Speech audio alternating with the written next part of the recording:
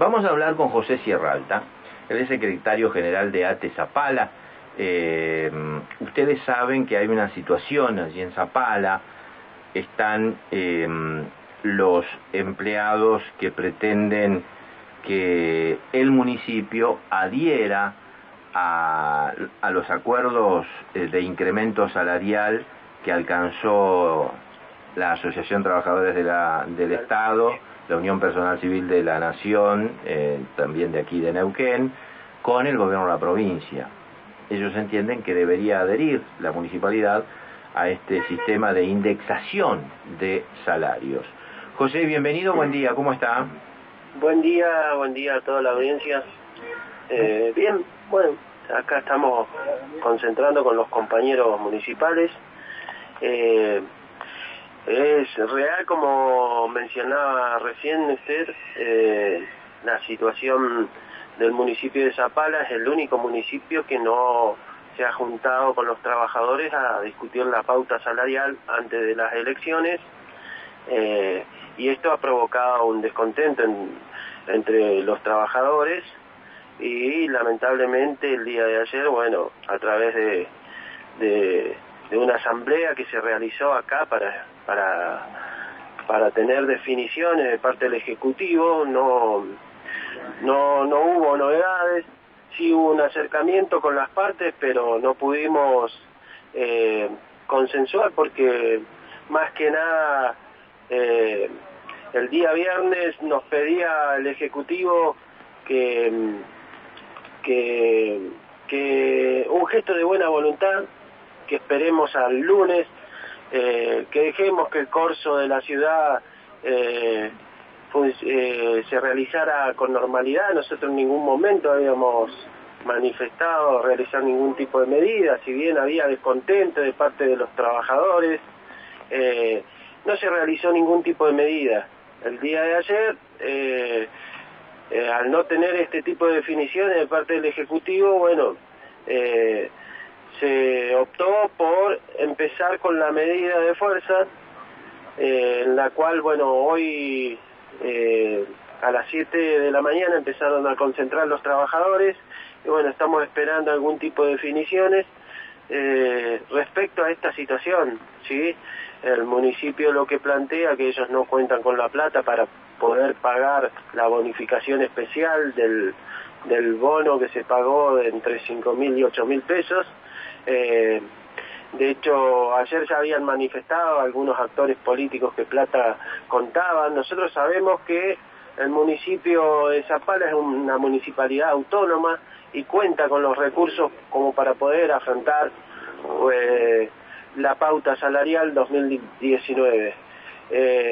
Creemos que más que nada es discriminatorio cuando todos los municipios han cerrado la pauta salarial, no así Zapala. El día 19 los compañeros veían como los demás compañeros estatales, jubilados, cobraban la bonificación especial, los jubilados cobraron la bonificación especial y el incremento salarial, pero no así los compañeros municipales ni tampoco los jubilados de la municipalidad de Zapala.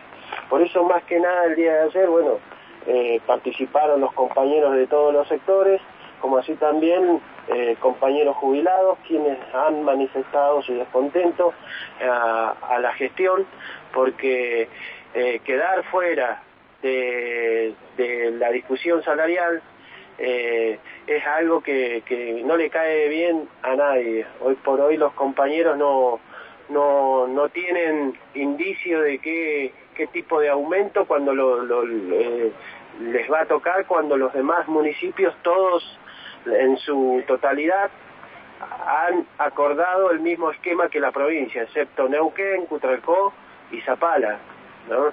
Uh-huh. Entonces, más que nada, esto ha traído una serie de acontecimientos mediáticos y bueno, lamentablemente ayer a través de las redes sociales podíamos ver cómo se ninguneaba a los trabajadores de parte del Ejecutivo, y con con aprietes a los trabajadores. Hoy a la mañana nos informaban los compañeros que han salido a apretar a los trabajadores, que no se metan en la medida, que si no, no van a cobrar horas extras. A otros compañeros directamente le dijeron que si se prendían en la medida se los iba a notificar porque estaban en un servicio esencial como el sector de recolección de residuos. Y bueno, esta es la política que viene impulsando el gobierno de la Municipalidad de Zapala. Lamentablemente los trabajadores de la Municipalidad de Zapala están muy bajos respecto a lo salarial. La otra vez, el día 15, podíamos viralizar los recibos de sueldo de otras municipalidades de segunda categoría, como es la Municipalidad de Bajada del Agrio, categoría 12 inicial, con el acuerdo trimestral, estaba cobrando de bolsillo 23.000 pesos, y cuando vemos acá, los compañeros municipales de acá no llegan a 17.000, 18.000 pesos en categoría inicial. Por eso más que nada generaba un descontento, y la verdad que hay mucha bronca de parte de los compañeros, porque en realidad se los ha dejado de lado, y mencionan de que la pauta salarial, la mesa salarial se estaría abriendo después de las elecciones, en lo cual los compañeros lamentablemente no tienen ningún tipo de incremento, y bueno, queda más que nada un descontento entre todos los trabajadores. Hoy se están juntando todos los compañeros y bueno, hoy seguramente vamos a determinar qué tipo de medidas realizamos, ¿no? José, ¿ustedes son el único gremio que representa a los empleados municipales allí en Zapala? Hay 3 gremios más. Ajá. ¿Sí? Bien. Cuénteme cómo es esa relación. En realidad es buena con los demás sindicatos. Nosotros respetamos el mandato que hayan tenido. Nosotros el día 24 de enero nos juntamos para cerrar una recomposición salarial que correspondía al año 2018, pero no dieron brazo a torcer en la discusión de la pauta salarial 2019. Los otros sindicatos estuvieron de acuerdo, nosotros no, porque creíamos que era oportuno poder discutir y ya dejar establecida la pauta 2019, haciendo adhesión al incremento trimestral de la provincia, con todos los acuerdos que hace la provincia con los trabajadores estatales. Bueno, lamentablemente se negaron, y bueno, fuimos la única organización que salió a rechazar por considerarlo un poco extorsivo, porque en realidad no nos da garantía de que se puedan sentar después de las elecciones a discutir una pauta salarial seria. Yo creo que en realidad debería haber sido en consonancia con la provincia y poder acordar la cuestión salarial como la venían haciendo y como la hicieron los demás municipios. Zapala es el único municipio que no ha cerrado la pauta 2019, y lamentablemente esto ha generado el conflicto que hoy está entablado en la sociedad, ¿no? Bien. ¿Usted denunció a la intendenta Soledad Martínez por maltrato? Sí, en realidad hay una cuestión más que nada mediática, porque ella nos pidió un gesto de buena voluntad el día viernes, poder juntarnos el día lunes para poder cerrar el acuerdo. Había buena intención, y lamentablemente el día lunes, el día de ayer no había diálogo ni nada. Se ve que le molestó de que los trabajadores se manifestaran, y lamentablemente ante ese enojo salió a manifestar su descontento con mucha bronca, insultándome a mí, tratándonos de funcionales al gobierno de la provincia, y la verdad que nosotros no tenemos nada que ver con ningún gobierno ni nada por el estilo. Nosotros defendemos los derechos de los trabajadores. Acá lo que está en tela de juicio es que los compañeros no han tenido pauta salarial 2019 y los otros municipios y la provincia, todos ya han cerrado la cuestión salarial. Zapala es la excepción, y por eso más que nada hoy estamos en conflicto, ¿no? Cuando usted habla de maltrato mediático, también se refiere a porque a nosotros nos llegó una captura de pantalla de un diálogo a través de un chat de WhatsApp. Sí, sí, sí. ¿Es usted o es otra persona la que...? No, soy yo, a mí me insultó, o sea, trató de maltratarme, como lo hace con todos los empleados municipales. Acá los compañeros no viven en un ámbito armónico con el intendente, no, la intendente durante 8 años se ha dedicado a denigrar a los compañeros. De hecho, nunca se sentó en ninguna mesa salarial, siempre lo hizo el secretario de gobierno. Lamentablemente nunca tuvo una seriedad y ningún ámbito de respeto para con los trabajadores. De hecho, en varias oportunidades donde le hemos hecho planteos, siempre insultando siempre tuvo esa característica de ser muy soberbia, y lamentablemente eso, la verdad que genera una vergüenza ajena, porque que la intendenta municipal mande ese... Sí, la escucho.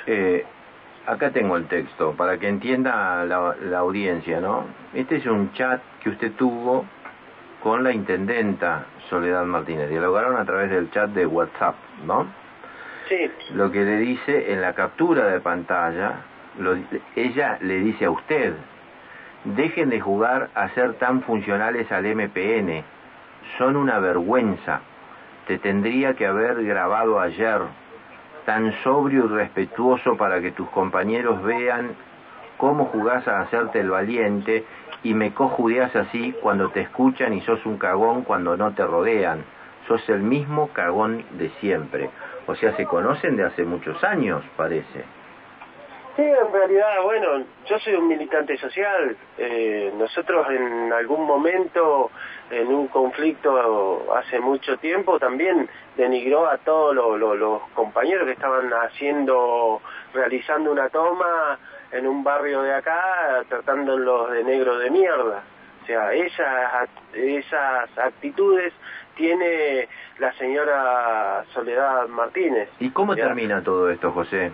Y la verdad que nosotros lo mencionamos siempre.